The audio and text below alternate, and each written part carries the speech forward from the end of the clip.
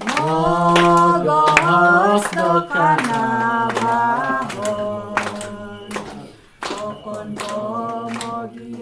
lytter til Grænseløs Klimakamp, en podcastserie om oprindelige folk fra Thailand og Malaysias kamp for at beskytte skoven, hvor de bor. When I was a child, the river or the stream in our village was very large river, and you can see some water flows. But right now, those streams are dried. Yeah, there's no water there anymore. Det du hører her er Phenoms egen oplevelse af, hvordan klimaforandringer har påvirket naturen i hans landsby. Denne podcast dykker ned i de udfordringer, oprindelige folk i Thailand og Malaysia oplever, når de kæmper for at beskytte skoven. De kæmper både mod skovrydning for at beskytte deres hjem, men også for at beskytte vores allesammens klima.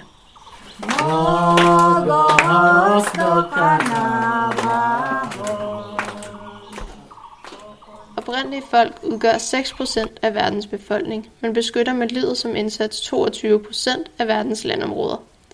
De har i mange år levet i skoven og har ved hjælp af gammel traditionel viden vist, hvordan man kan bruge jordens ressourcer bæredygtigt.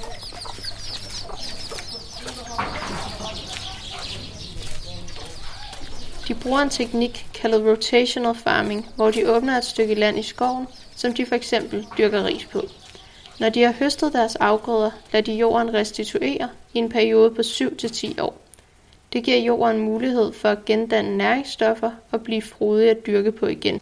De oprindelige folk oplever desværre rigtig mange problemer i deres arbejde med at passe på skoven. Firmaer vil fælde deres skove for at tjene penge, f.eks. ved at lave plantager. I modsætning til de oprindelige folk laver firmaerne monokultur. Det vil sige, at de rydder et område for at dyrke den samme form for afgrøder i mange år, hvilket udpiner jorden. Det gør de for at få så mange afgrøder som muligt, så hurtigt som muligt.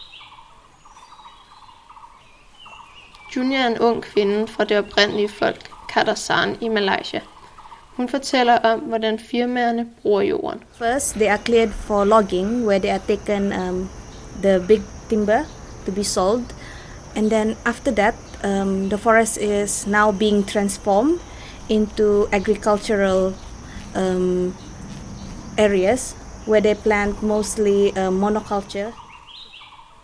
Ida Thailand er professor ved Københavns Universitet og har i mange år arbejdet med bevarelse af tropisk skov og oprindelige folks viden om brug af naturressourcer. Hun er også forperson for Yogia, som er projektpartner til dette års projekt.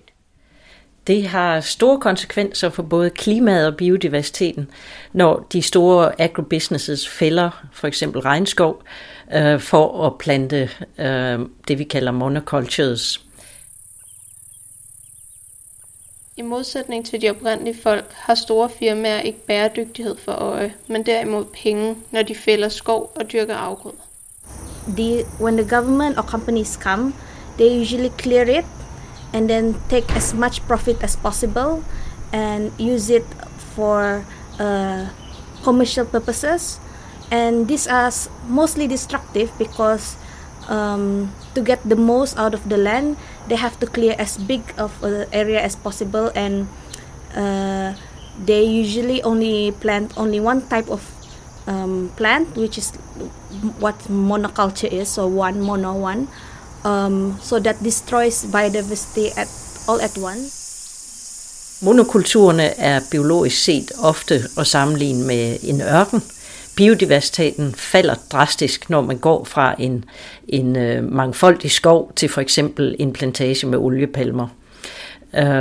Det gælder ikke kun for pattedyr og fugle, men også for insekter, især når vi planter eksoter, altså ikke hjemmehørende arter, der ikke har noget samspil med det naturlige insektliv. Herved ændres der på fundamentet for fødekæderne og pollinationsmønstrene, og det kan have konsekvenser også ud over plantagearealerne. Så det er altså nogle meget grundlæggende forandringer, man laver, og en fattiggørelse af økosystemerne. Når træer bliver fældet for at plante monokulturer, går det altså hårdt ud over både dyre- og plantelivet i skovene. Rickland er fra Malaysia og tilhører Dusun-folket. Han har på egen krop oplevet konsekvenserne af skovrydning. Before the logging activities came here, it's really easy for them to go hunting because there's so many foods for the animals. But since the logging camp, it just like cut down all the trees that feed the animals because it have some kind of fruit or something. So after the logging activities, all the animal becoming more and more like farther and farther away from where we used to live. So it will take like longer time for them to hunt the animal. Det er ikke kun i Malaysia, at klimaforandringer og skovrydning har konsekvenser for oprindelige folk. Phenom er en del af Pakenyao-folket i Thailand. Han har også oplevet mindre diversitet i plantelivet ved hans landsby. The temperature are increasing. We could have seen that some of the local trees or even local grasses, herbs that we use in our communities disappear. So it's really rare to find or to get this kind of herb, which is the Korean people, they have kind of traditional knowledge and wisdom how to use that kind of herb for healings. So right now we couldn't find that anymore. Even we can find, but it's very difficult to get one of that. So I think we lost this kind of diversity of plants, herbs, and also some animals in our community territory. De oprindelige folk i Thailand og Malaysia er nogle af de første i verden, der oplever temperaturstigningerne. De kæmper hver dag for at bevare den allerede eksisterende skov, da den bidrager til at holde temperaturen nede. Det vil Ida Thailand fortælle om. Det er vigtigt at forstå, at der er en meget tæt sammenhæng mellem skovrydning og klimaforandring. Naturskovene i verden optager CO2 fra atmosfæren ved fotosyntese. Vi anslår, at verdens skove optager cirka 1/5 af den menneskeskabte CO2 hvert år. Så skovene er altså en buffer mod stigningen af drivhusgasser i atmosfæren, og altså mod klimaforandringer. Når vi ødelægger og afbrænder skov, omdannes kulstoffen i biomassen i skoven til CO2 og andre drivhusgasser. I oktober sidste år opdager Junior og hans kammerater en artikel i et internationalt nyhedsmedie. Artiklen fortæller, at Sabahs regering har underskrevet en aftale. Aftalen går ud på, at et stort firma må lave carbon trading i Sabahs skov. Det betyder, at firmaerne planter hurtigvoksende træer, og den CO2 træerne opsamler kan sælges som carbonkreditter til store virksomheder. Aftalen er blevet underskrevet i al hemmelighed, og regeringen kan ikke fortælle, hvor disse træer skal plantes. Men Junior og hans kammerater frygter, at det bliver på oprindelige folks territorier. You cannot sell carbon from old growth trees or like old growth forests or forests that has already been preserved because that's already doing their job. So you need additionality which means your efforts have to increase the carbon sequestration. We fear that they might use this as a form of logging because they might degazette existing forest reserve and then replant trees, something like that, because that's one of the ways that they do carbon trading actually. Carbon trading er altså en måde, hvorpå firmaerne kan købe tilladelse til at udlede CO2. En virksomhed kan altså kompensere for CO2-udslip ved at købe carbonkreditter. De kan fx købe kreditter genereret ved at plante ny skov. Junior frygter, at de vil fælde allerede eksisterende skov for at kunne få plads til at plante de nye hurtigvoksende træer. Junior fortæller også, at en stor del af problematikken omkring carbonkreditterne er, at firmaerne ikke udleder mindre CO2, men derimod bare køber aflad for den CO2, de udleder.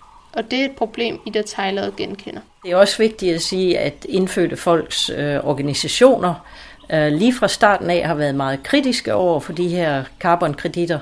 Deres udgangspunkt har været, at det var private firmaer, i høj grad kapitalismen, der har skabt problemerne for vores klima, og det er nok ovenud optimistisk at tro, at markedet ligesom løser det problem igen.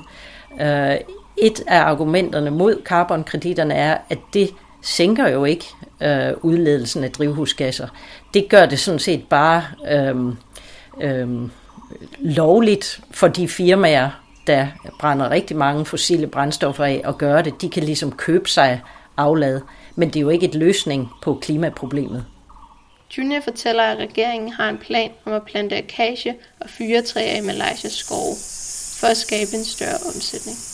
One of the government's plan is to also make an industry to make paper and also maybe some fast-growing timber. So that's why they introduce new species such as acacia and also pine trees. Pine trees is they use for timber and acacia they make for paper. But these plants are not,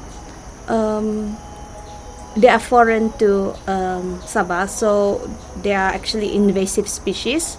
And acacia is known to be very flammable. So in some communities where the acacia has become like one of the main tree in the forest, they found like more incidents of forest fire because the plants are very flammable. Regeringen planter altså igen træer for at tjene penge. Denne gang resulterer det i skovbrande, som på meget kort tid kan udrydde en hel landsby. For de oprindelige folk er naturen altafgørende, og det er derfor meget vigtigt for dem altid at have bæredygtighed i højsædet, når de bruger naturens ressourcer. Sådan har det altid været for de oprindelige folk, og det er en grundsten i deres kultur. Det kan du også høre i dette gamle digt. When you cut the tree, don't cut all of it.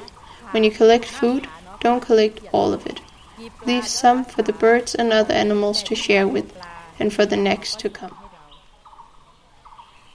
Efter at have hørt denne podcast, håber vi, at I har fået en forståelse af, hvorfor det er så vigtigt at bevare skoven. Ikke blot for klimaets skyld, men også for at beskytte de mennesker, der har skoven som deres hjem. Hvis du arbejder på dagsværkdagen den 2. november, er du med til at give unge oprindelige folk en klimaaktivistuddannelse, som gør dem endnu bedre i stand til at få stoppet skovrydning og dermed også med at bevare deres hjem og vores allesammens klima. Arbejd på dagsværkdagen og tage del i den grænseløse klimakamp. Denne podcast er produceret af Prediasha Pokrel, Sara Lær Jørgensen og Trine Vede for Operation Dagsværk.